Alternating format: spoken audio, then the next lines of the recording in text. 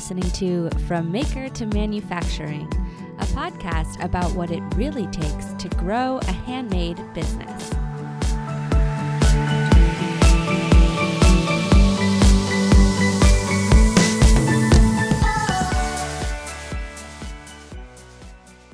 Hey guys, welcome to episode 9 of From Maker to Manufacturing. I'm your host, Sarah Cooley. On today's episode, we have our first male guest ever, Jarrett from Damn Handsome Grooming Co based in Kalamazoo, Michigan.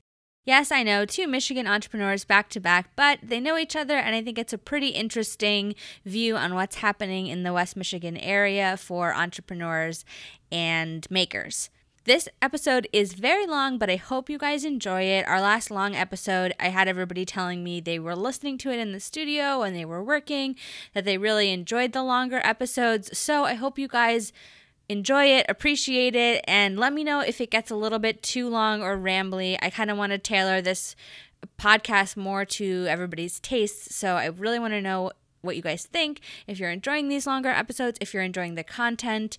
Also, let me know if we're repeating content a little bit too much. I don't know. I think everyone kind of has similar struggles, but I also don't want the podcast to get too repetitive. So I'd love some feedback. Leave a comment on Instagram or shoot me an email. I'd love to hear from you. There's some slight audio difficulties in this episode, so please bear with us. I did my best to try and edit around them and make the sound as good as it could possibly get, but again, I'm not an audio engineer, so I'm really trying my best. There's a little bit of echo, and there's definitely a little bit of background noise in some of Jarrett's clips when it sounded like a motorcycle went by or a large truck or something like that, and there was just kind of no way around it because he was talking. So I hope you guys really enjoy it, and let's get into the episode.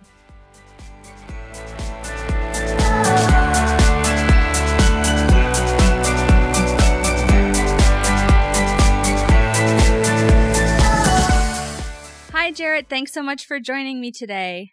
Thank you for having me. So we have back-to-back Kalamazoo entrepreneurs on the show.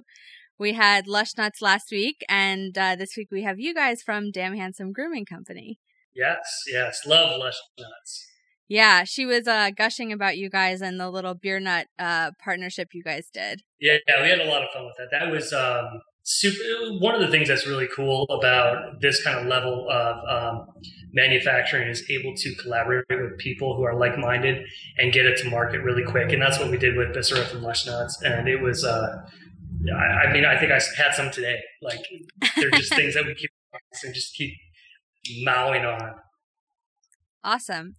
So why don't you just introduce yourself to all the listeners who don't know who you are and give us a little background on your company.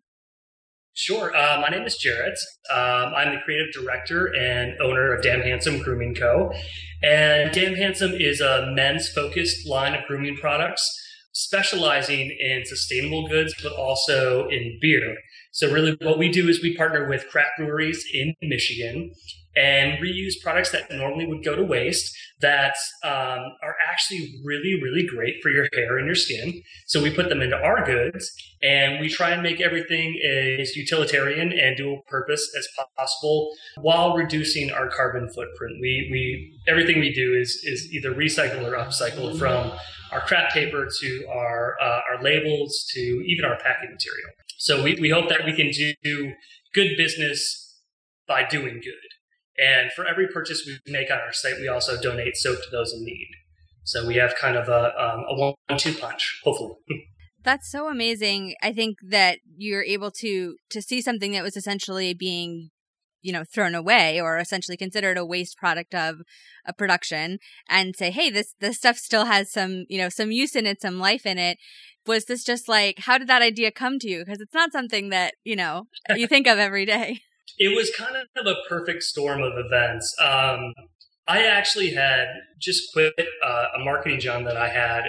I was really burned out with marketing at that time. I really wanted to do something for myself.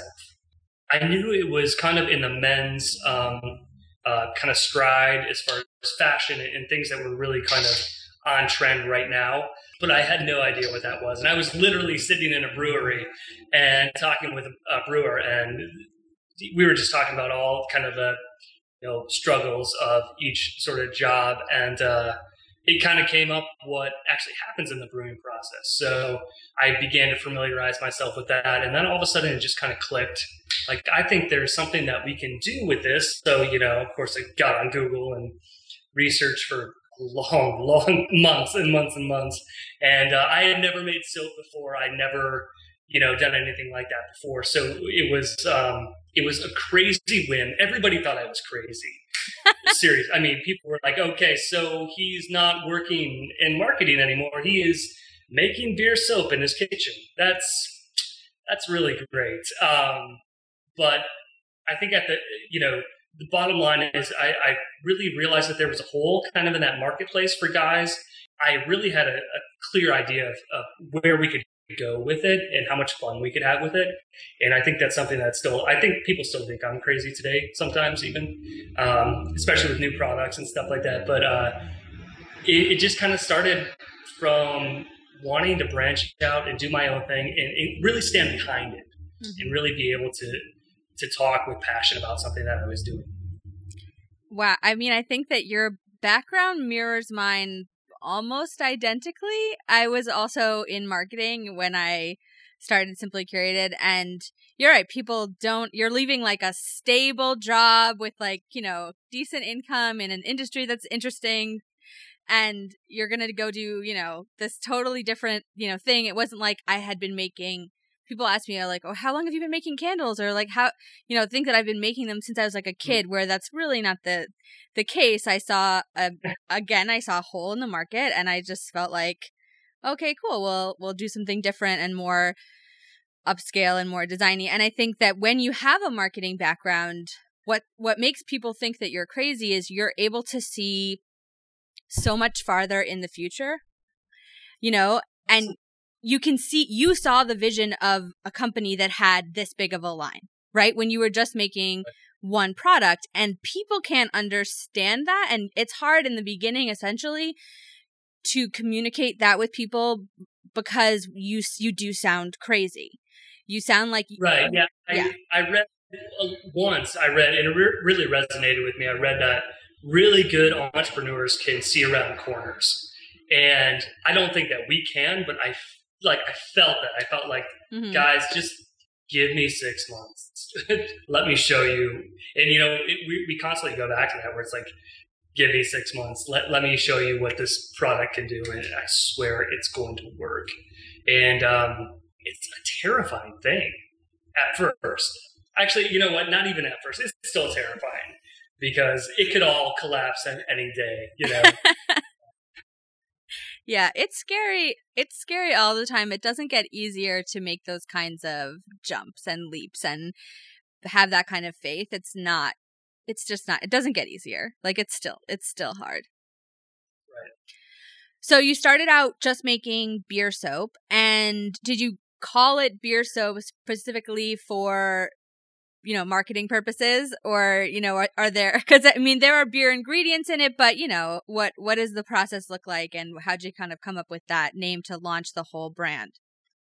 Well, at the time for us, they're deep in the dark corners of the internet. They were like beer soap or recipes. And they were mainly like overseas, like in the UK.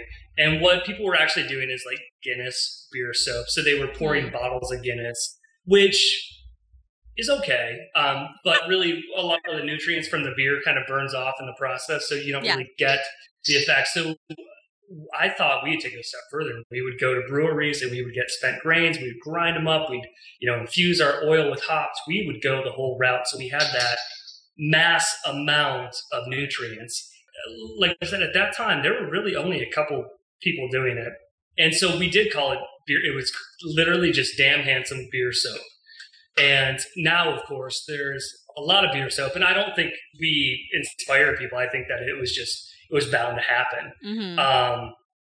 But it was literally, we called it Damn Handsome Beer Soap. And I did that for one reason was I would go on Instagram or on Google Images and you would see all these photos of packaging, beautiful labels, logos, but you never knew who did it.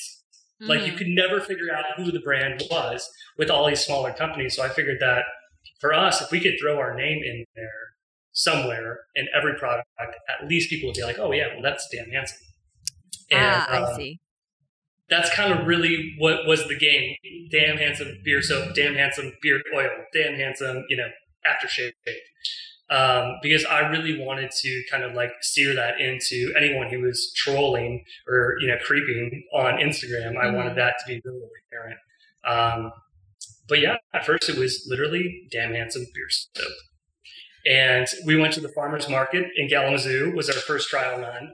And we had no idea what we were going to do. And, after about an hour, we were like, okay, this thing has some legs. Like, we need to go home and we need to tighten up our pitch. We need to figure out, how we're actually going to speak to people about this.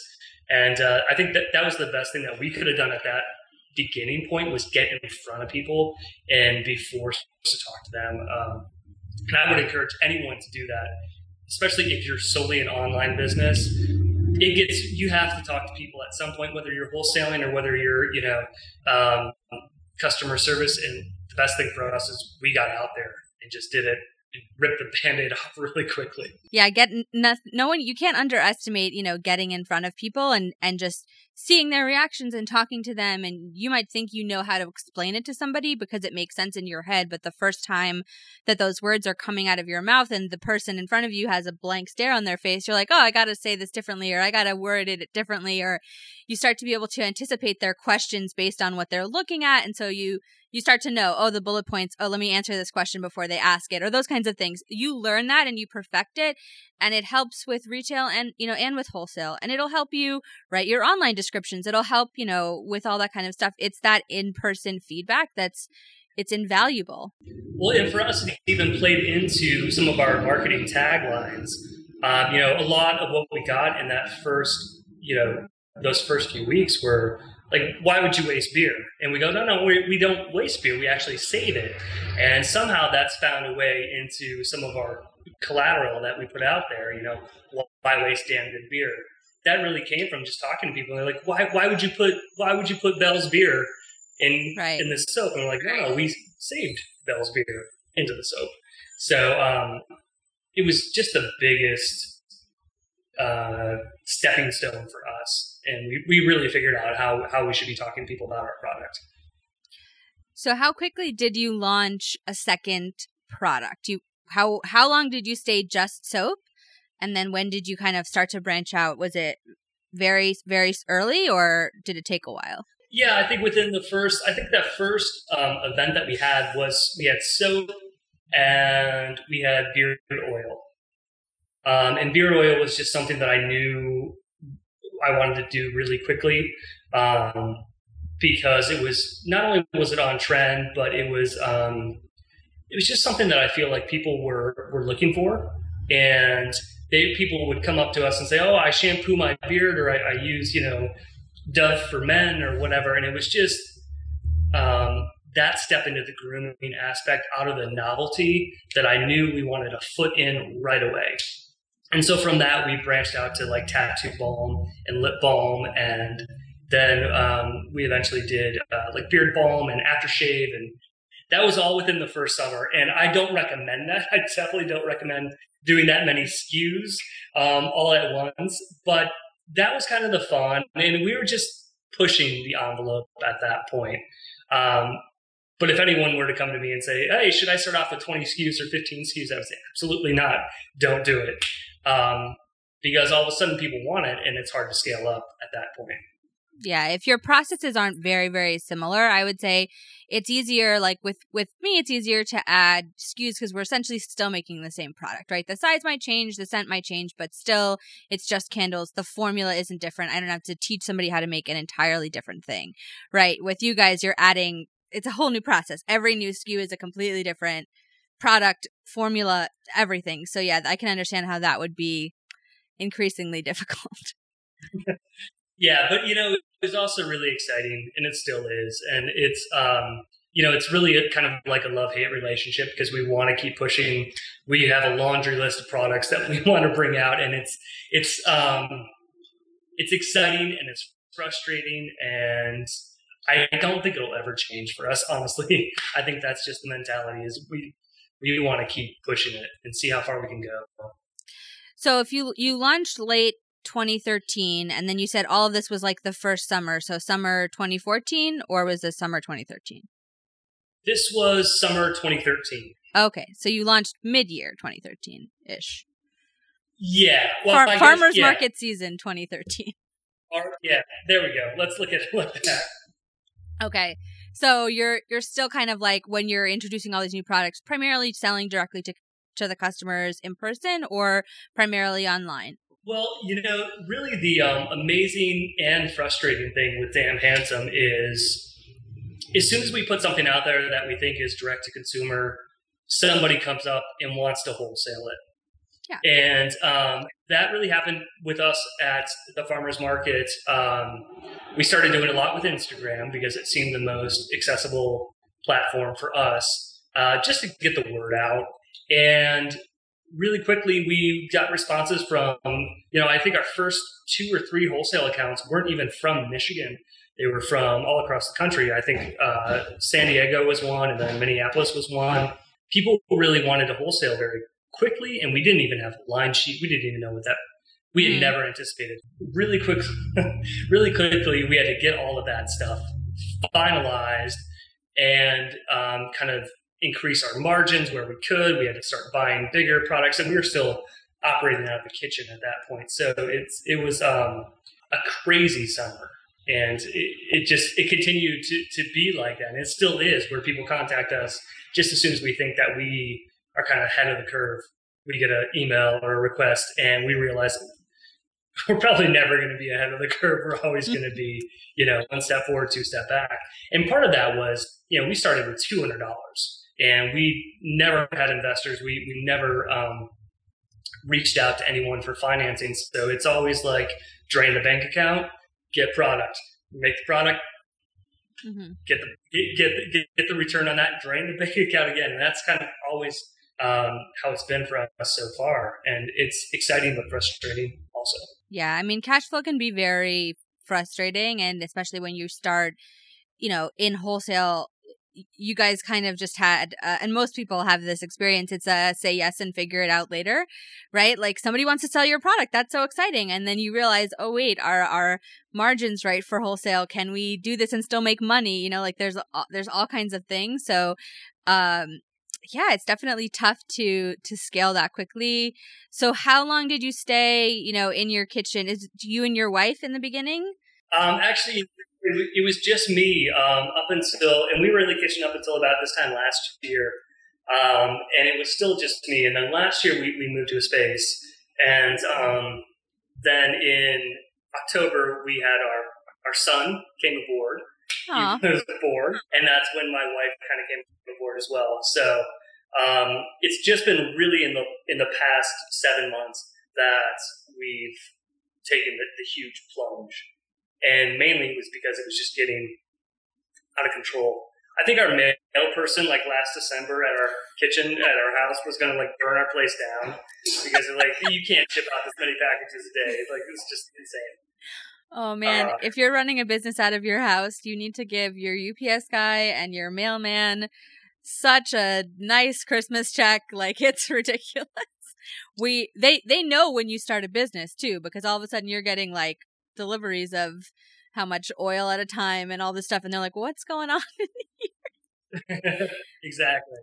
Yeah, it was we just were exploding at the seams, at that point, and it was scary, really scary to take on a lease and to, now we're bringing on employees, and that's a scary thing, but you really commit to it at that point, and you decide, okay, we're pushing forward with this, and and we're at that point again where we want to push forward even more. And so I feel like every year we kind of circle back to this uneasy feeling, especially, we're talking holidays now.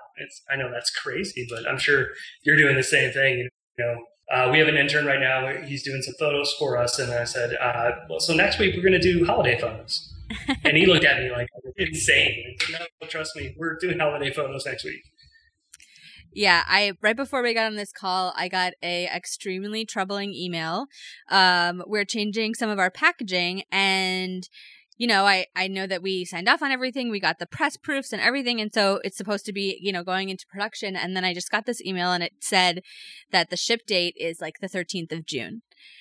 And I'm like, that won't work out. Like that, we have to have it shipped to, like going to a showroom by that date. Like that's our ship date to go to a trade show. Like this is going to be not good. Like, so I sent a very strongly worded email, but of course you never know. You can't, these things, they just happen. And what are you going to do? But yeah, when I tell my friends like, oh yeah, we're already, I'm planning we're working on our January release and like holidays, it's all just like doing it now and executing it. But all the marketing, it's June really. You got to have catalogs and photos and stuff done. If for wholesale, yeah, it's July and August. Yeah, and I don't know about you, but we do everything in-house. We do all graphic, all photos. We do everything. So, for people who do that, you really have to look far, far down the road. And not only once you have the recipe or once you have, even a thought, but if you're doing graphic work is so grueling. And then ordering labels and get labels shipped and then getting packaging in containers. And, I think that's one resource I really wish that I had some advice on early on is packaging, because it's really hard to navigate those waters. And fortunately for us, we were capable of doing graphic early on, but if we had to outsource that and, figure all that out again, that'd be a huge hurdle. So that's one advice that I really wish I would have had some input on. And I don't know about you. Your packaging is so intricate. Thank you. That's got to be a huge undertaking. Well, we did outsource our packaging. I should clarify, our boxes. Basically when I first started, I was pouring candles in original vintage glassware. So the glassware already had designs. They were like 60s and 70s George Briard, like beautiful Mad Men style kind of stuff. Gorgeous, one of a kind, horrible for wholesale. But like just like you said, as soon as you start selling in person, right, everybody wants it. And that wasn't going to work. So then I had this vision of designing our own patterns and getting them screen printed on glass. And I had no idea where to start or how expensive it was going to be. And let me just tell you, they are so expensive. Oh my gosh. But once you can't just order 100. Oh, right? no. You've got to you have to go all in. Well, for this, it's a bit of a mixed bag because when we launched with the cocktail collection, we launched with 4 patterns just because that was all I could really afford. And we bought them, I think our original vendor, actually I could order them 72 at a time, but 72 times 4, but they were like $4, $5 a glass. Like they were hella expensive because they have real gold on them. They were so expensive and they're still about $4 a glass, even though we ordered twice as much or 3 times as much. But I could not even I couldn't find a better price on this if I tried. My best bet is I know that if we went directly to the glass manufacturer, they do this kind of work. However, I have gotten quotes and your opening order has to be $10,000 and you have to make a $50,000 yearly spend commitment. So there's that. That's not going to happen anytime soon. Yeah, we ran the same thing with cosmetic bottles and all that stuff. And so you really have to go to the run of the mill packaging, which is fine, which you can make it work, but you're just but if I could do that, Well, then you run into the issue too of when you have a creative vision, you realize that what you want is not made in the US anymore. It's just a fact. And as entrepreneurs who are very local and we're in this handmade movement and you're all this stuff, you want everything to be made in the US. And to be honest, it's just not possible sometimes. It's not your fault. This entire industry has been outsourced to China and you can't get jars that are made for that price. You just can't. I had a quote from a tin company. The only thing we have that's made in China are our travel candle tins. All our glass is made in the US. I try my best, but those tins, you can't get them in the US. I'm so sorry, people. But I had a quote from a tin company to do them like custom because they didn't make that size in the US, 3 times what I pay for them from a distributor. So like, you know, I'm not even getting rock bottom prices. Like I'm going through a guy who's going through a guy, and it's so much cheaper than what I could get, you know, direct from a company who's manufacturing here in the States. And that's tough because it's a small priced item with low margins. But no, we did outsource our box design once I realized that we were going to have such a high-end product. I knew that the packaging needed to be high-end. And you're right, I had no idea where to go. I didn't know any of the terms or the sourcing or anything. So thankfully, the firm that we hired, they had already done some other candle companies, ironically, that I was familiar with. And they're out of Charleston. They're called Stitch Design Co. And they're amazing, but they're a full service firm, meaning they will not only design the packaging, but they will source the materials and the vendors, handle those contracts, go through them and everything. You know, you're paying a little bit more and it's a little, you know, you're going through another person. And when it comes down to reordering and making changes and things like that, that can be a little tough. So, you know, we're kind of adjusting now that we've had that experience for a few years, but hugely beneficial to have somebody who's just got the knowledge of just what your options are, right? What are the different kinds of boxes? What are they capable of? What are the features? All that kind of stuff. So, you know, it was worth it. It was a super big investment up front, but ultimately I knew, and I definitely had that vision. We're selling a $50 candle. It has to look like a $50 candle. And the box was the thing, you know? The box costs as much as the glass. Yeah. Straight up. Well, you know, we have this kind of saying around the office, there's handmade and then there's just awful. So it's kind of a fine line, but you know, like for us, you know, our product is very artisan and very handmade, but you can easily approach that line where you're just like, nope, that's awful. That's handmade. That's awful. And I definitely, I can feel the packaging woes. Stitch, they did Rewind, did they? Mm-hmm. Yes, they're awesome. Oh my God. Yeah, and So they have great. their own line, their own product line. It's called Sideshow Press. Haha, got it. Okay. They have, so it's like a stationery but novelty company, and they've just been cranking it out. I have no idea how they have time for both, to be honest. They're still doing design work, you know, monthly, you know, releasing new clients and stuff. So, but they have a big team now. But yeah, they kind of were in with a lot of different manufacturers and doing packaging design and branding and all that kind of stuff. And I think they just thought, hey, we can flex our muscles in all these cool options that we know about now on how to get all this kind of stuff made and do it for ourselves. And so, you know, yeah, they really just went for it. And it's been really cool to watch because their first collection was like inspired by sleepaway camp. And so they had cute little they printed erasers. I mean, it was adorable. They have like patterned tape and it's too much. It's so cute. But yeah, they had done Rewind was a big kind of candle company that put them on the map.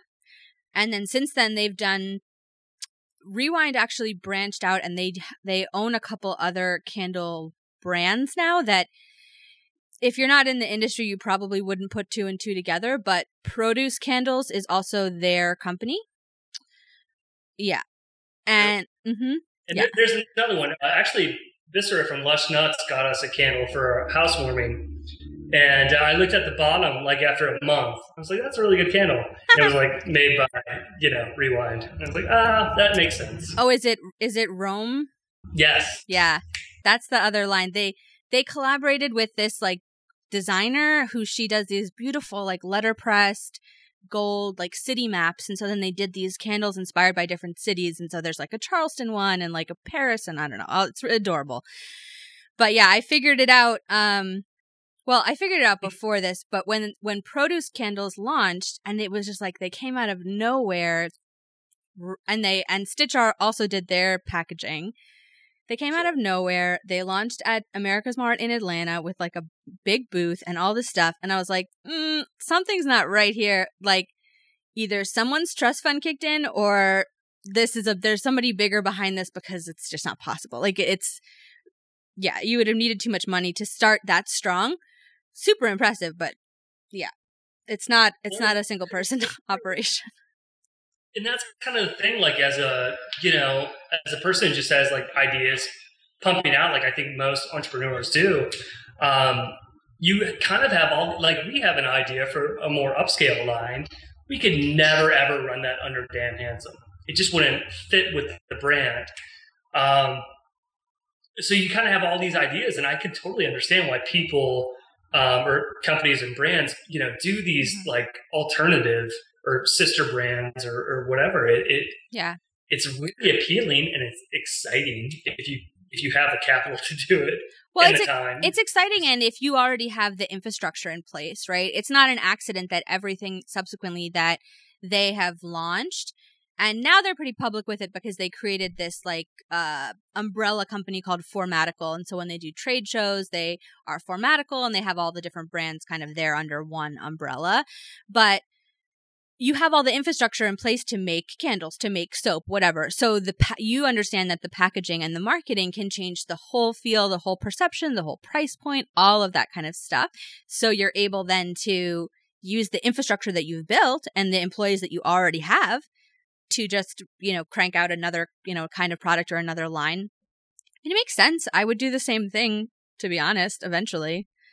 Everybody does. You even look at some of the larger brands, and once you go to trade shows, you start to put two and two together. My last New York Now, I was walking, I call it the Hall O candles because they put all the candle brands in like the same two aisles, and so it's infuriating. But I was walking down the aisle and we started talking to a couple different companies, and I had no idea that these two, I'm going to forget the names of the brands, but that these two brands were sister companies, right? And they're based out of St. Louis. And they've been around for, 20 years or whatever. And you just start to grow that way and see what people want and, respond to the market, respond to trends, that kind of stuff.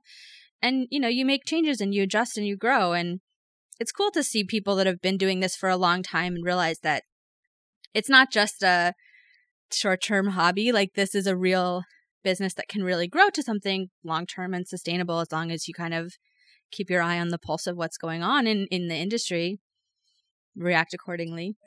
You hit on something really key is that you have to grow and you have to be fluid, because I think, in Kalamazoo, there are so many startups and there's a ton of creativity, just like within Grand Rapids. And what's really kind of crazy is you talk to a lot of people who have a really great idea and some pretty decent branding, but it's not working for them, and their customers are letting them know in one way or another that it's not working, but they have this one vision in their head. Here's my brand, here's what it should look like, here's my company, and they're unwilling to change. Where, for us over the past couple of years, our style, the pillars have been the same, but we've ebbed and flowed. And I think that's paramount, is you have to be willing to listen to people, and you have to be willing to kind of to adapt as the whole culture is changing too. So I think that's a huge thing to have. And sometimes when I see these companies who are just like, yeah, no, this is me, this is what I'm doing. And you're just like, well, no, but you could also be screen printing on this. Like, that would be awesome. You could sell out during the holidays. And like, no, but I just do this. I think that there, I meant to touch on this before when you said, there's a difference between handmade and crap, or just ugly. I forget what the phrase was that you used. But for a while, I think you have to understand what the perception of the brand is, or like what it needs to be. There are some people that they just want to be artists. They don't necessarily want it to be a business. They don't necessarily think about it the same way. And I think that you and I, having a marketing background, right, you see the problems and you're like, you could fix this and make more money and it would sell better. And, not everybody has that thing. Not everybody, not everybody is built like that. Not everybody's just wants that, right? And there was this wholesale course I took where, the woman who was giving it, she said, think about the kind of life that you want, and then think about what running $1 million business would really look like. Does the life that you want to have, with the time you want to spend with your kids, with your family, with all that kind of stuff, could you do both reasonably? If the answer is no, there's nothing wrong with that either, right? If this is just going to be supplemental income for your family, whatever it is, you have to kind of know at the beginning what you want the end goal to be, or the, not end anyway, but you have to kind of know what you're aiming for. And if that really makes sense based on your personality and based on just like your level of ambition and that kind of thing, because otherwise the two don't go together. I've given people suggestions for their business and realized like that's just my opinion, and would it sell better? Maybe, but I can't just go. I'm a no filter kind of person. Unfortunately, I can't just go around giving people unsolicited advice about their company. That's rude. But you see it all the time. I think that when it comes to handmade products, it has kind of gotten. It depends on the marketing. It depends on the price point. It depends on what you want the perception of the brand to be. We stopped really using the word handmade in our marketing, and I replaced it really with the word luxury, because it's not mass produced, but ultimately I want to be a luxury brand. So I use the word hand poured, but the glasses, they're not hand painted. They're machine screen printed. The boxes are manufactured. I don't think that handmade really fits the aesthetic anymore. Maybe it did when we were putting things in craft boxes and labels printed off of my computer, and yeah, it was different, and people loved that packaging, but I hated it because I knew when we were doing that wasn't what I wanted it to be. That I could see 2 years down the line, and that wasn't what it was supposed to be. And everyone liked it because it just looked put together, but I was like, oh, this looks like crap. It's just an opinion, and it's just kind of depends on how you want the company to be perceived. Think about the kinds of stores you want it to be in. There are so many stores that we follow on Instagram that I love, that your products would fit in really well, that PF Candle Co.'s candles fit in really well. And I know that as much as I love this store, they're not our store. They're not our wholesale customer. Our products wouldn't fit in even visually, price point wise. Like it's, we can't go after that urban general store market. It doesn't work. It's not our customer. As much as I love it as a concept and I want that in my life, that's not, who we have to go after. So knowing really what your brand is and what, you need to be saying about it, so important to have that clear vision kind of from the start. Yeah, absolutely. I also think that separating yourself from the brand and, being a kind of a grooming cosmetic company, I'm not like the typical Damn Handsome guy. When I see, we have a few friends, I'm like, that's the guy we're marketing to. That is that guy. I'm not that guy. And that's why it's so appealing to do like a sister company that's a little more refined and high end. But I think for me early on, it was really difficult to separate myself and my own desires for what I would purchase, because it's not too far off of Damn Handsome, but it's just a little far off. Mm-hmm.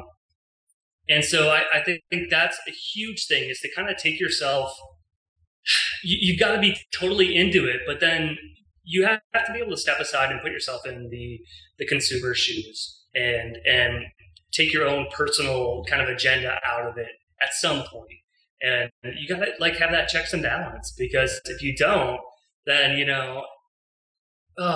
it can really get away from you. You could have a business card that looks like this, a website that looks like that, a packaging that looks like that, and then a candle scent that smells like that. And if it doesn't all match up, then I think millennials, for sure, you've lost them already. Yeah. I was doing some visual, I don't know what the word is. I was doing a secret Pinterest board. I'm sure there's a better word for that. But for a private, well, I think it's secret, but yeah, no, I mean, it's an inspiration board, visual inspiration for this new line that we're doing, because we're having these fragrances made, and I I just had this idea for how I wanted the collection to look.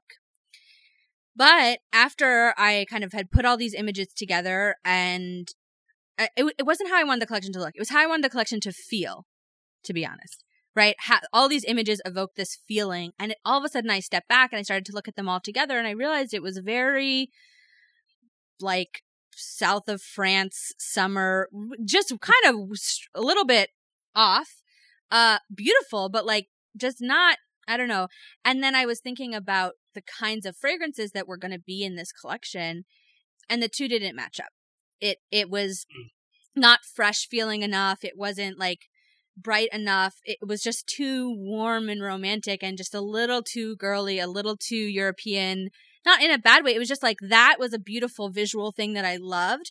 But you have to realize like, okay, you're going a little off here. You're starting to veer in another direction. So it's important to kind of know what your core competencies are as a brand, both visually and for you and me, it has to do with the scents too, right? They all have to work together. They have to be, we couldn't come out with something tomorrow that's like so perfumey. It wouldn't make any sense, This summer we're launching our first ever scent that's like more floral. And I love it, but I'm also scared because I'm just like, we don't have any other florals that people are going to like this, but I know people liked it because we tested it at a Renegade last December, and we had 3 scents we were working on, and one that was like my number one was not, everyone much more preferred this floral one. So I was like, okay, I guess we'll go with this one. So, you got to give the people what they want. I understand that total terrifying feeling of launching. We are about 7 days away from launching our women's line, and I'm excited, nervous, if that's a thing. You know what I mean? Like that, because we've been working on it for like 2 years. We've been formulating for like 2 years, and now it's down to, packaging and things like that. And I want to get it out there and want to get more feedback than what we've had. We've done small like test runs with people that we know, but it's like, okay, well, let's hope people like it as much as they like the men's line, that kind of thing. Well, I'm so excited that you brought it up because I keep like seeing, you guys reference it on Instagram. It has its own Instagram account, but it doesn't have any, there are no product images yet. And so if you guys are about a week away from launching, then this episode should come out right around the same time, which is good. Yeah. Is there anything you can tell us about it, or, let people know where they can go if they want to check it out?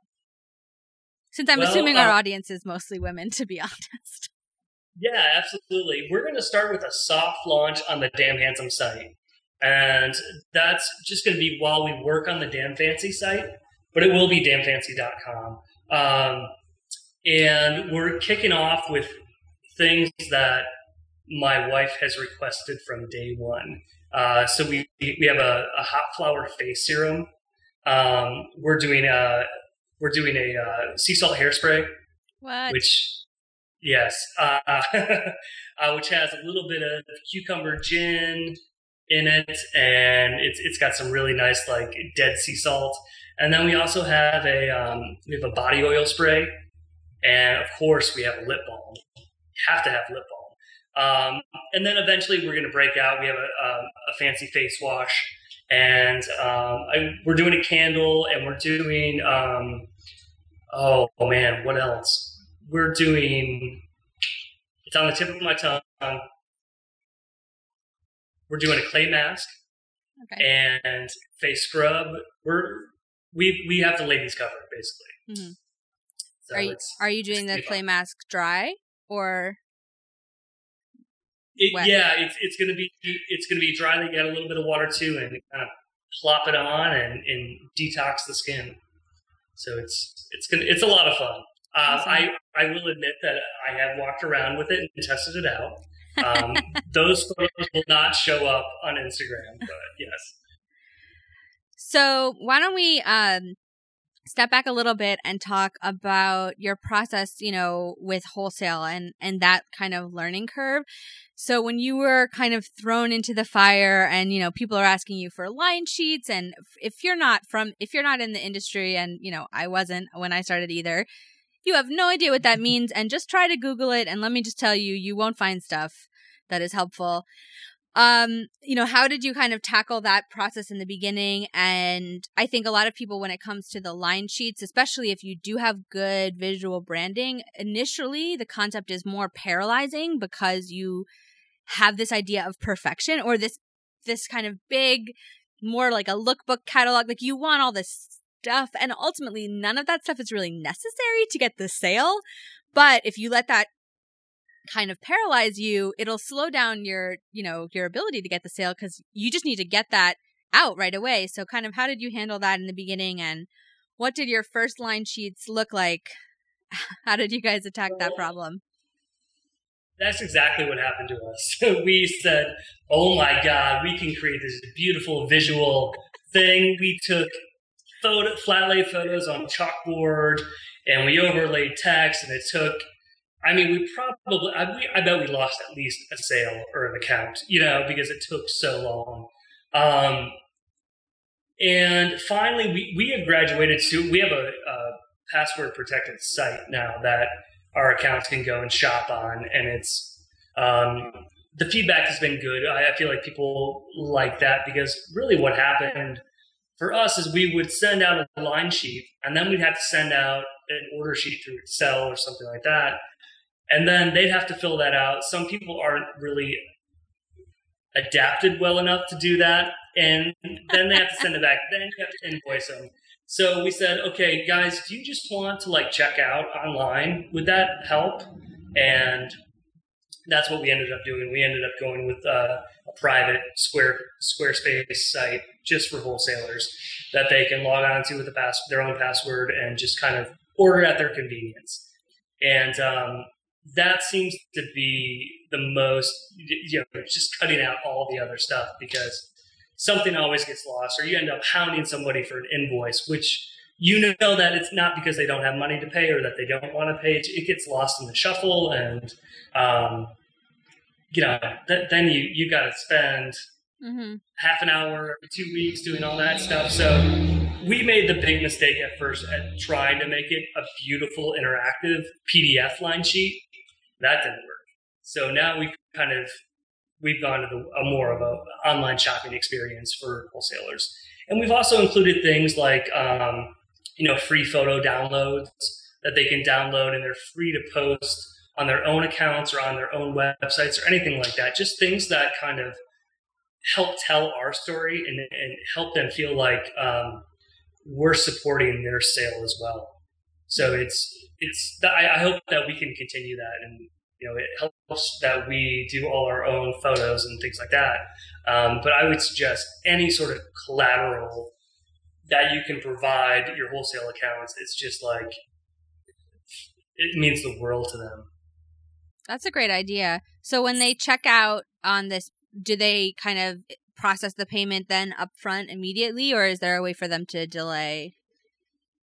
Well, probably 90% of them do process immediately.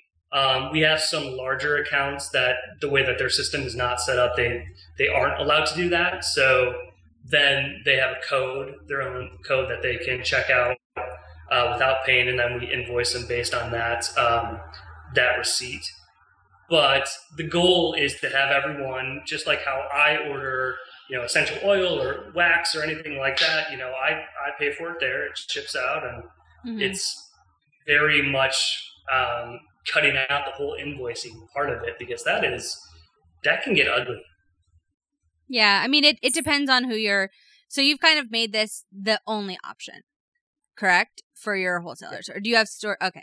Because, I think that it's tough. It depends on who your stores are, but who the buyers are, and really how tech savvy they are. Because right now we still do online PDF catalog, lookbook kind of thing, and then we have an order form, but they can also just email us with what they want. And for most reorders, they don't fill out the whole order form, they just send us an email. But then our wholesale account manager has to create an invoice and the thing, and it is a process for sure.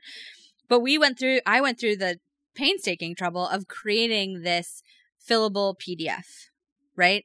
And 9 times out of 10, what we'll get back is a printed out, written on, scanned back and signed and it drives Sasha crazy because she's changed the wording in the email so many times, like that to let people know that it's a fillable PDF, but it just doesn't compute, it's just so I really would like to do the whole online store thing, and I just think I have to kind of get on top of it.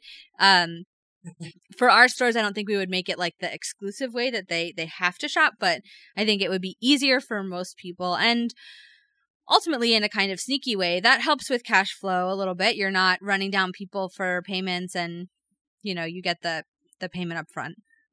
How does it calculate shipping? Yeah, we kind of set it out. We can pretty much figure it out per price point. But for us, if we ever encountered an account who said, this is not how we do it, we want an invoice, I think we would still have them check out online, just so it just seems like it creates I don't know what I think it creates a different experience. I also think that they're able to just kind of cut out all the back and forth about it, and they can always call us. I prefer that they call instead of email, to be honest with you. I mean, I'm sure anyone who's a startup or a micro business, small business, you're just inundated with email. Like, oh my god, like I would rather have a phone call at this point. But I think we can offer them other digital things online, and it's more of an expanded line sheet, because they can read about the notes, and they'll actually copy. Some people will copy and paste and put them on product cards and things like that. What we also have done, and I don't know if this is common, but we've also grouped our products in bundles. So it's a bundle of 10 soaps and a bundle of 6 beer. Because we were running into the thing where people were ordering one beard oil or one soap. Right. And we kind of wanted to phrase it as, hey, we're helping you guys. This is the best way to merchandise this. This looks better in a bulk of 10 on your shelf than a bulk of 4. And I mean, part of that is very, very true. But also part of it is, let's commit to the product. Let's get behind it. Like, if you guys want to carry this, let's carry it. Yeah. And I'm sure we alienated some people in that process, but I don't think I would change it.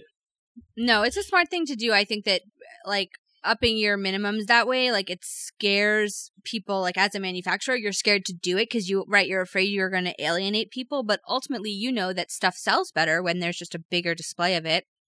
The retailer has made more of a commitment. They're more motivated to sell it, to get rid of it, because they just spent all this money. And it works out better. That you're, now after doing this for a couple of years, your best accounts are the ones that order the most frequently, that carry the most product, that are always stocked up.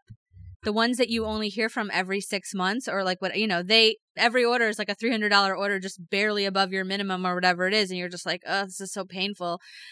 If you're feeling that pain, your minimum isn't high enough, number one, right? Like, I think we're probably will up our reorder minimum, because when someone comes in at a reorder of like 152, kind of want to kill someone.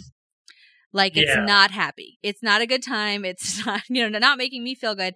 So we can do that one of two ways. One, I think what we're going to try to do right now is keep the minimums for opening order and reorder the same, but up our per SKU minimums, so that if you're going to commit to 6 fragrances, you got to, like you said, you have to commit. So we're changing the per SKU minimum from 3 to 6. And 4 on our expensive candles, because people just can't spend that much money. But, so what do you do about like on-shelf collateral? Do you send collateral like about your company? And we, in the beginning, I had 1 or 2 stores that asked for it. And I think that in the beginning, I didn't know what to say about it. Like, it was still like, we weren't good enough yet at like talking about it or like listing the features and that kind of stuff. So what we just started doing recently, like a month ago, was instead of necessarily like shelf collateral, because all the stores are different, and a lot of the stores that we're in, they're merchandised less as like shelf general store kind of ways, and more just like it's soft merchandising. Like it's all kind of flowing together with like lots of different stuff. So what we started to do was create these little like educational cards in our wholesale order boxes specifically for the retailer, for the sales staff, because the questions that they're going to get or what the customer needs to know, the best way for them to communicate it, or for it to be communicated to the customer, is in a verbal communication of talking about it. Primarily with our wooden wicks, because they require slightly different maintenance. And even though all the information is on the box, it's on the bottom of the candle, it's there, it's written, people don't read that stuff. And we had a couple stores where one or two customers would come back and say, oh, it's not staying lit, or it's not, this and that. And it was a very simple fix of just like you weren't trimming the wick or something really simple. But if the store doesn't know the answer, then they're afraid, then they have a bad taste in their mouth of a customer just brought something back, to say, hey, I bought a $50 candle and it's not burning. We've lost accounts from stuff like that. So, and we know that they burn fine. I've been, but if you don't know how to, it's tricky. So what we're trying to do right now is more educate the stores and the staff. So we made these cute little cards and stuff like that. And they definitely could post it if they wanted. It's not worded in a weird way. Like they definitely could just stick it on the shelf in a stand if they wanted to. But that's not primarily what they're designed for. And what we did do was created these like laser cut wood displays for our testers, so that each scent has its own little like indentation, so that you can see the scent and then pick it up and smell it without trying to read what's on the glass or turn it over or anything like that. Do you charge for your testers? For the testers? Yeah. Mm-hmm. That's kind of like an issue that we've had, where we have a lot of accounts. People want them for free. A couple for free. We've had some that are even. It doesn't matter their size. They've just been in the game long enough where they're going to MOS it. And they're just going to mark it out of stock, and they're cool with that. We have some that are like, oh, well, so-and-so company gives me, every beard balm, one of every beard balm for free. Mm-hmm. So I'm always curious how other stores do that. When I first started, we didn't even offer testers because I was just like, just take one out of the box and stick it. Like I was like, I don't care how you figure it out. Like it's not my problem. That was not necessarily the right attitude to have. And then somebody who had been in the in the business for a while, when she was emailing back and forth and she asked about them, and I said, I haven't done them before. We don't know. I don't really know what to charge for them. Like, she said that it's a pretty much industry standard for candles to do 50% off the wholesale price. So for some of our candles, like that was going to come in just at cost almost. So what we decided to do was, since they're supposed to be testers and I don't want you to be motivated to sell them, and this is not necessarily something that would work for you guys, but for the candles, the full-size ones, we ship them without a box. So we just bubble wrap them and mark them tester, and, we'll send it to you that way. And then the travel candles, we don't offer testers in because stick it on a shelf. Like, you don't need, it's its own tester. Like you can open it and smell it. It's not in a box that you're going to open and kind of destroy or anything like that. So that was kind of how we handled that. And what I think you could do, or what a company with, what I've seen some other companies do that are selling like lip balms or some stuff that's, maybe smaller, or that testers are really necessary. I think you guys are selling skincare products, or like people need to try it out. I think that what you can do is, you've just kind of built it into your packs, right? Like every pack of 10 gets a tester every time you order one. Or you can figure it out where like your first order over $600, you would get free testers, whatever it is. You kind of figure out the price point that is an incentive. You can do it as a twice a year promotion or something like that.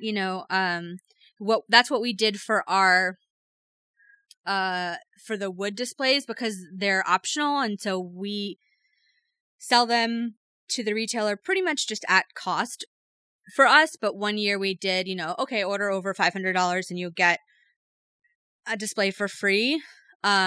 We did a display for free or free shipping. Almost everybody took the free shipping, but it was about the same price. Like it was about the same dollar amount, so it didn't really matter. But yeah, I think that if you just kind of did it where like, okay, every pack of 20, like maybe it's not 10, if 10's the regular pack, you say, oh, order 20 and your tester is free, right? Also, we had kind of people that we had to change the wording of our terms because people would put like 3 testers for 1 cent, like in their cart, not cart, but like on the order form. And I was just like, no, like I'm not doing that. Well, they were burning them in store, which, okay, you're allowed to do that. But you can't order 3 testers when you're ordering 3 candles. Right? Like you can't order 6 guava fig, put 3 of them are testers. No. If you were ordering 20, I might give you 3 because I'm feeling really nice about it. But like, so people, sometimes they just don't know. Like the particular situation, the woman was like, oh yeah, I'm sorry. I didn't, we just like them to burn them in store, but it's okay. We just told her no, sometimes you just have to reword your terms as problems arise, just kind of like watch out for people who are trying to take advantage of you. But most of the time it's not malicious in any way. It's just people don't understand or, but we realized that, burners, like in-store burners and stuff like that, it's an industry thing that has become popular. If somebody walks into a store and it smells really good and they say, what's that smell? And then you say, oh, it's this new candle line we got it. Like you're going to sell more candles. Ultimately, you have to realize that like these are marketing expenses. Make sure you're calculating them as such. You're making sure you talk to your accountant about how can I make sure that this is accurately getting reflected in our books, blah, blah, blah. Like I want, but the more you help your stores, right, ultimately stuff will sell better. And you have to just think about it that way. Like you're just incentivizing them to sell more product and talk about it and all that kind of stuff. So it's hard when in the beginning, like you said, you're draining your bank account and then selling all the product and then draining your bank account. So you're nickel and diming them, but ultimately that doesn't produce the best results long term. Yeah, it's definitely a fine line. Yeah. So I noticed that you guys, you sell in Urban Outfitters. Are you guys in store or are you just online? We're both, actually. We're in kind of the larger markets in store, like Chicago, Brooklyn, Portland, Austin, all that kind of fun stuff.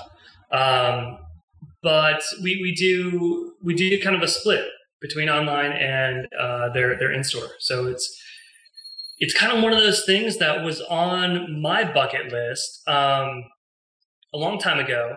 I thought, man, if we could just make it into Urban Outfitters, right? Like if we could just get in there. And they actually reached out to us last summer, and I thought it was fake. It's like, there's no way. And then we had to send a lot of product for test and approval, and they do their own, not only kind of like customer tests, but they do their own, for cosmetics and beauty care products, they do their own like safety testing and hazard testing and all that kind of stuff. Interesting. So it was quite a process, but they ended up, I think, going with 5 SKUs altogether. And now we're in the process of submitting a couple more for them that we really hope that they'll enjoy too. That's awesome. So have they been reordering? If you said last summer, this has been a consistent relationship. Yeah, they do. They reorder, I would say probably every other month or so. Wow. And it's always interesting dealing with the bigger brand like that because they have their own shipping process and their own, SKU process. And it's kind of hard to wrap your head around it at first, but it finally clicks and it works out. You have to ship cartons a certain way and they go to 2 different DCs and then you have to bag them a certain way. And one of the things that we kind of had little hesitation about is you have to individually pack things in poly bags, which kind of goes against the whole ethos a little bit. So we kind of worked it out where we don't have to do that, where we can do something a little more sustainable. So they're so cool. It's really been a pleasure working with them. And I think first they're fans. I think that's how they initially found us. As someone had a friend who tried a product and it just kind of happened like that. So that's always exciting. We didn't have to hound them or anything like that. So it's a good feeling. Yeah, that's great. We went in last holiday season with Urban, and we didn't have to polybag. We had to individually box the travel candles in like cartons. But I was able to find cheap recycled. I mean, they were just for like the online store, so they wouldn't get damaged and stuff like that. So that worked out okay. But little things it changes, right? Like we had boxes for the travel candles for shipping that were like perfectly sized. And once we added these little cartons, all of a sudden the boxes that we had like 100 of didn't fit anymore. So you had to order a size up. It was complicated.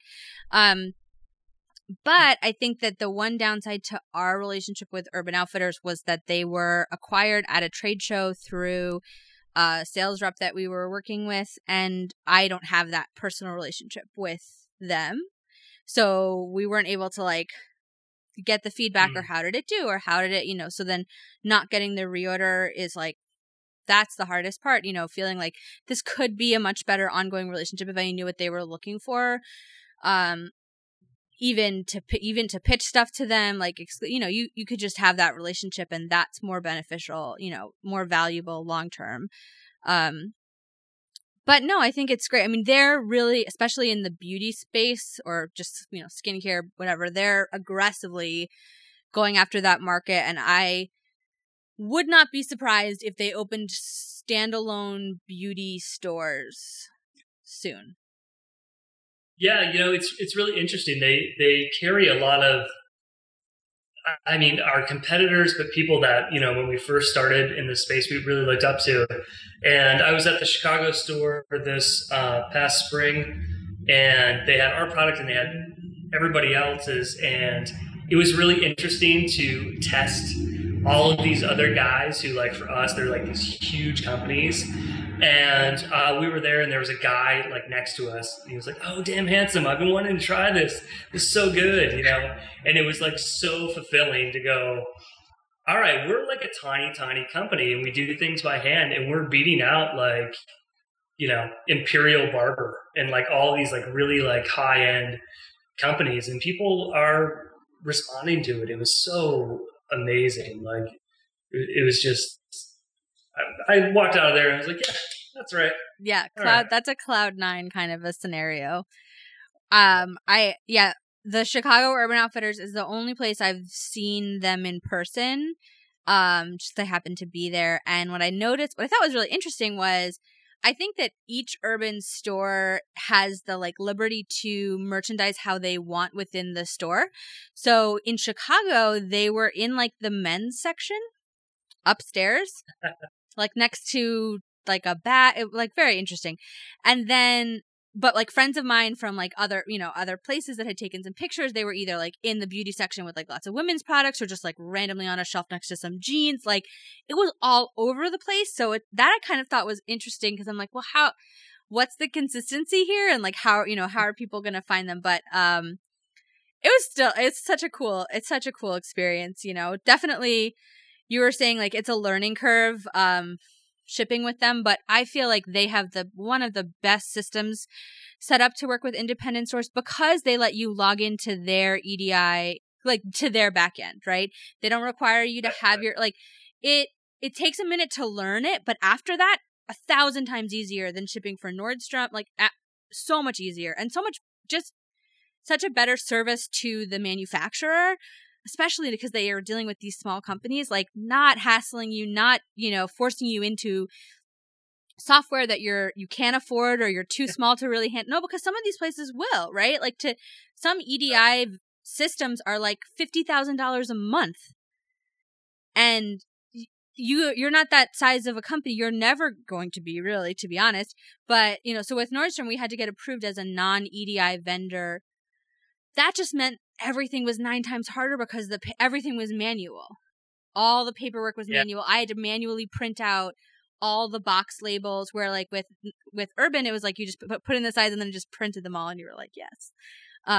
So I really appreciate that they're looking out for the smaller companies that way. I mean, I know they get some bad press. They've done some shady things, but because, there's been a lot of copying and stuff. It goes both ways, but the companies that they work with that they do, buy directly from, they really are, they care about the smaller manufacturer. Yeah, like, for us, they bought a fairly small, like, introductory order, but they, like, featured us on their page, and they did, like, this whole illustration, and it was just, like, we had no idea that they were going to do that, and it was just like, okay, here's someone who actually is supporting people, and that's really nice, because that's awesome. Like you said, not all companies do that, the bigger ones just, not that they don't care, but it just gets shuffled through like 7 people. Like when we go through Gap, like we're on an email chain with like probably 50 8 people. Oh my God. And you're just like, all right, who am I talking to about this? Everyone has to be CC'd on everything, and it just becomes such a mess. I hate it. And then like every month someone will like drop out of the company and somebody new will come in, right? So you're just like, all right, here's my new contact, I guess. That's why I don't worry too much about like big store buyers, and like those relationships are important, but at the end of the day, those people will move through very quickly, or they just move to a different department, or they change jobs or whatever. It's very different than fostering a relationship with an independent store owner, who's going to be there for the next 10 years or whatever it is. So yeah, it's a different game for sure, but it's super validating, as much as sometimes it doesn't always financially make sense. And I really do encourage people, if you get approached by a large company, to like do the math backwards and forwards, talk to your accountant, make sure your numbers are right, make sure you can afford what you're promising to do, and that you're actually going to make money at the end of it, because I have heard horror stories. But once that's all kind of said and done, it's super validating. Yeah, it really is. And I think that's, there's a lot of growing pains and scaling up like that. And I don't know if it ends, to be honest with you. I think scaling up is just this torturous process that that when you get through it, you're just like, you reach this plateau and you're like, yes, this is so great. And then you kind of go off the roller coaster again and again, at least for us, being independent, and I'm sure for you, Sarah, but it's just, scaling up is just, it's really tough to do, especially if you have to do it very quickly. Mm-hmm. If you have to do it within like 2 months, somebody comes and says, hey, we need, let's say 3,000 units, and you're not going to leave that money on the table. Mm-hmm. But to get all the raw goods, all the, to do that's really hard to scale up. And then what happens if they're not a return customer? Yeah.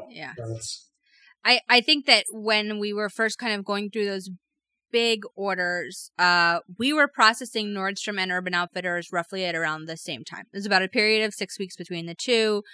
I mean, for the production of the two. And it was a ton. What the mistake I made was really not looking at the total amount volume wise and just ordering all of that raw goods up front, trying to work through it week by week. We were constantly running out of stuff. We would run out of wicks. We would run out of labels. And I didn't know how I was so behind, but it was because every time I ordered something, like let's just say labels or whatever, wicks or whatever, like I'd order 200 of them every time, because that was just what I had been doing, right? And before, 200 would last up 2 months or whatever.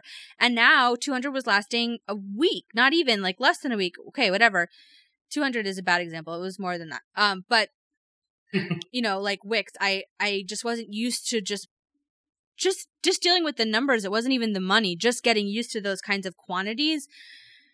But finally I was just like, okay, we're going to just buy 1,000 of them every time, buy 2,000 of them, 3,000 of them. And I just never wanted to be in that position where we were running out of stuff, where I had to stop production for the day because we ran out of one of the 5 things that you needed, right? You ran out of warning labels. You ran out of it felt like every day it was another, it was something else. And it was just my inexperience showing.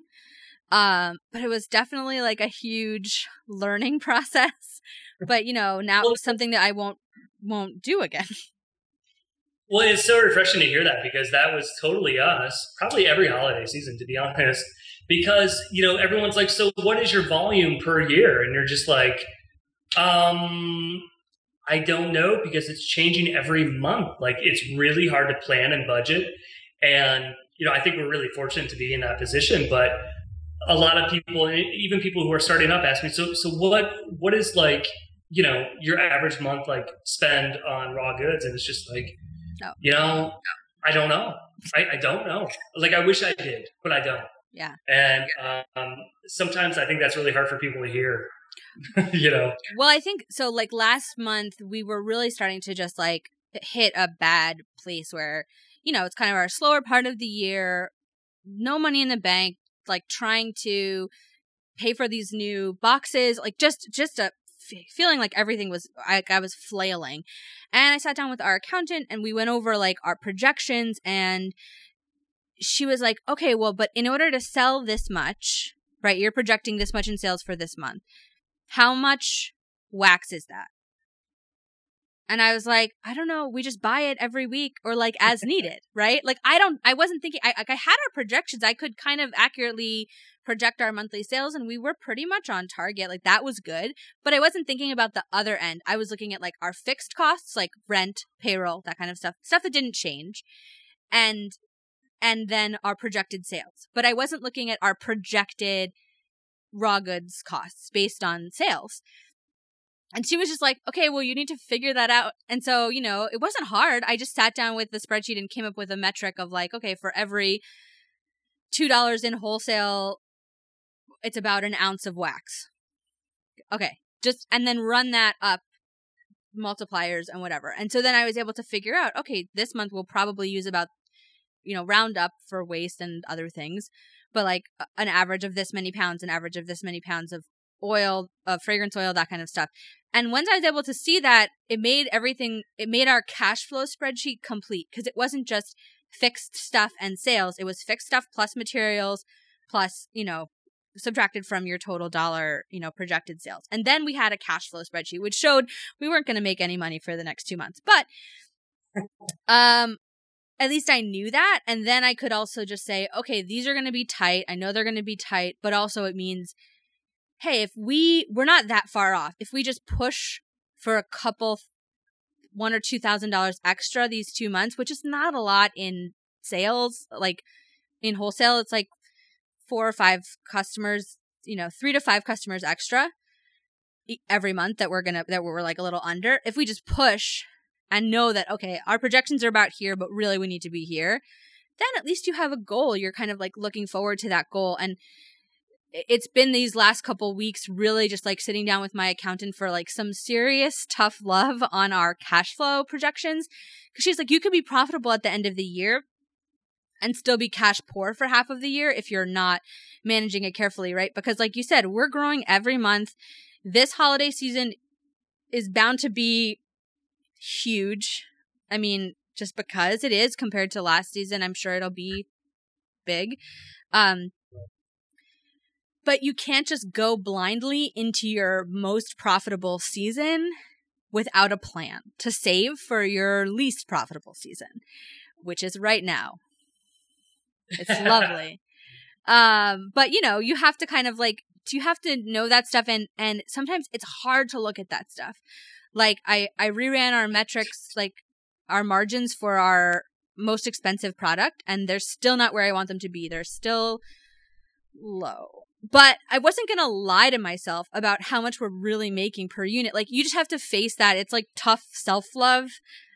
Just be honest with where you're at and kind of what you could do to make it better or that kind of stuff. Just like looking at them continually checking to make sure that they're accurate, and every 6 months going back over them. Have any of your prices changed? Have any of your vendors all of a sudden started charging you twice as much in shipping? Like, checking everything. Don't just go from like what you first put in that spreadsheet the first time.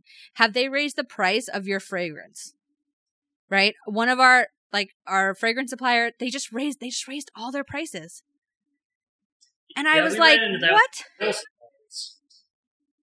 And so we had to, scramble, and because it was like 30%. Oh yeah. It was insane. And it may be the same supplier. I don't know. But we'll talk about it after. Yes. And so we were like, okay, well, that's that. Like, we know that's not the going rate. So what's up? Mm-hmm. But yeah, it's really tough to like work on your business when you're working in your business, but it's also, imperative that you step away and you do those things that probably you didn't get into it to do in the first place, like accounting and, payroll and taxes and all that stuff. So that's the fun stuff that creative people really want to do every day. Yeah, exactly. So either you hire somebody to do that, or you have to sit down and face the music. What I think that like initially it felt kind of weird hiring employees to work in the business, because there was a short period of time where I was like, I don't know what I need to do every day. And the reality was what I needed to do was be in the books more and like all of that kind of stuff that I was just like ignoring because I just didn't want to do it. But I realized like, okay, if I hired somebody, but now I feel like I've hired people to the point where I no longer have work to do, something is wrong. Because there's work to be done, you're just not doing it. So you have to decide, because ultimately I decided I don't want to hire a bookkeeper right now. We have a great accountant, but she's, more like consults with us and she does our taxes and things like that. But she's not in the books every week. Like that's my job. That needs to be my job. But I realized that I wanted it to still be my job because I needed to know this stuff. Like I need to understand it. If eventually it becomes someone else's job, that's great. For right now, I need to know it backwards and forwards because this is my education. As a small business owner, this is my like MBA. Like I joke and I say it's like an MBA by fire. But it really is, like this is learning everything, how your marketing affects your sales, like all the connected stuff. Like if marketing is my strong suit, this is my former job. Like I'm not spending enough time on our marketing. I'm not spending enough time on our email newsletter calendar. Like I'm not doing the things that like need to get done to really make the business run effectively and profitably, because I just want to be the creative person all the time. I just want to be taking photos for Instagram and dreaming up new collections and doing all that stuff that's super fun, but also, expensive. But that's my experience. Like, so it's so like refreshing to hear that because that's what you get up and you want to do, but you can't all the time. You just can't. So it's good to know that other people go through that too. I think that, there's this whole like mantra in the creative community of like, if you wake up every day and you love what you do, you'll like never work a day in your life, or like, thank God it's Monday, or like the people who just, they glorify the work. And it's true. Like I do love what I do, but that doesn't make it easy. And it doesn't mean that it's just fun all the time. Well, it's hard. And cycling back to the first, kind of how we started out with, everyone thinks what they see on Instagram, you're rolling in money, or, your life is so great, your blog is so awesome, your house must be perfect, whatever. There is so much work behind that I don't think people realize, that it's not like people just get up and snap photos or just get up and dream up something and push it out. Like, there's a lot of things that are maybe not calculated, but there's so much energy behind what you see, and hopefully it's transparent. It could not be, but hopefully, like, we try and be as transparent as possible, but there's still a lot of energy that goes beyond that, because if we posted just like random shots or random things, like people would be like, okay, well, I don't want to work for you, so what are you posting that for? So I think that it's really interesting to know that there's a whole lot of things that go beyond what people just see on the surface. And I think that anyone looking to start out, if they're just like following someone on Instagram, they're like, oh yeah, I could totally do that. Like people would, email us and be like, I'm going to create my own beer oil company. And it's just like, if you are, good for you. Go for it, bro. Go for it. Let's talk in about 6 months and let's see.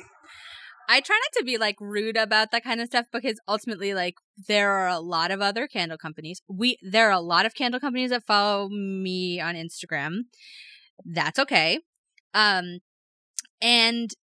I'm not so much like worried about people. Like, it's a really crowded industry. Like, you're a little more on trend and a little more in a niche. Like, I'm in a super crowded industry and I feel like new ones pop up every single day, but I know that there are only a handful of people that want to take it to the level that I want to take it to. So I'm not really concerned. I don't actually say that to people. Oh, no, like, I know. Like, I don't say that to people but it's kind of breweries, right? Like, there's so many breweries in Michigan and West Michigan, and it takes a certain level of pedigree to survive the cycles of that process. And, just like with our industries, you really have to be on your top game all the time, and you have to be growing and evolving. Otherwise, you'll literally be left in the dust. So it's the people who are really good at their craft and really passionate about it, I think, survive all that. And I hope that's what we can do. The kind of funniest example I have of like my life is not my Instagram account is about a year, maybe a year and a half ago, like right about when I moved to Grand Rapids, like maybe a couple of months after, I get this email from Design Sponge, and they were like, we love your candles, and we bet your house is like just as cute, and we want to do like a home tour. And I was like, I don't have a home. Like, I don't have a home for you to tour. I don't. I still don't. 2 years later, I'm renting a room in someone's house. Like, I don't have a home for you to tour. It's not cute. There are clothes on the floor everywhere. Like, it's not, please do not come and photograph it. Like, no. And I felt so bad because I was like, I would love, how much would I love press from Design Sponge? But like, it wasn't, the reality. And I think that it kind of goes back to like separating yourself from the brand a little bit and like reminding your friends, like your close family and friends, that like your Instagram account is a marketing tool. And like, if they need to know about your life, like they can be friends with you on Facebook or whatever. Like, you need to have a place where like people who know you can post pictures, whatever. Like, your Instagram is not about you. Like, I posted a picture of myself on our account for probably the first time in 9 months, maybe, like the other day. I mean, I was like, do people even know like who I am or what I look like? I post more pictures of my employees than like pictures of myself. But that's just because like this it's not about me. Like, it's not a personal Instagram account. Like, it's, occasionally I go on vacation, I'll take some pictures, but only if they're on brand. Like, I'll take pictures. Like, I took this really beautiful photo and I really wanted to post it, and I didn't because it was too red. It was not on brand. It has the tones were too warm. I couldn't fix it with a million ViscoCam filters or whatever. And so like, I just put it on Facebook. Like, sometimes you just, you can't post everything. Like, Instagram is not your real life. It's okay. That's literally like, I feel like why I started this podcast, because there are people who they have all of these similar experiences, but it just doesn't get talked about enough. That we're all kind of going through the same thing, and that's kind of what's the most encouraging to hear. It's just reassuring and comforting, ultimately. Yeah, we definitely we do like a weekly thing with Viscera. We all go out for beers, and we just kind of like, because you kind of need to vent, and you need to figure out what other people are doing that's working, and it's just, there's a camaraderie that's really nice, especially when you're kind of on your own. And that's what I love. As soon as Viscera said, you have to check out this podcast that Sarah is doing. And of course, the first one I listened to was Kristen from PF. And, it's just like, I understand everything that they are saying. Everything. So it's for us, when we started talking, it was just like, I would love to share like some of the experiences, and maybe there are more negative than positive, like what comes across when you're talking like this. But, it is the reality of, there's a lot of hurdles, and it's nice to be able to connect and share that with people, because you're not alone when you're doing this. I kind of joke that like this must be such a depressing show to listen to because I feel like every episode is just like me and whoever the guest is commiserating about money and cash flow problems and stressful situations and our sad personal lives. But the truth is that like I think for people who are doing this also, like I have heard from so many people like this is what I listen to in the studio while I work, and I used to listen to podcasts in the studio, you know, when I was by myself. That was my number one thing to like, you know, make the time go by. So like the longer, the better. And that's like who I created this for, because if this is what you're doing, it's not discouraging. It's not depressing. It is reassuring. It is comforting. It is that thing that reassures you that like, A, you're not crazy. B, you know, everyone goes through this. You're on the right track. Because I can't tell you how many times I've had conversations with my mom where I've just been venting. And she gets so sad because she just sees me struggling, right? And I can just hear it in her voice. She feels so bad because she doesn't know what to do. She doesn't know how to help me. She doesn't have any answers. And so then she just gets really sad. And then she's just like, I don't know what to do. Like, I don't know how to help you. And I'm just like, Mom, I don't need your help. I just need to like talk to somebody.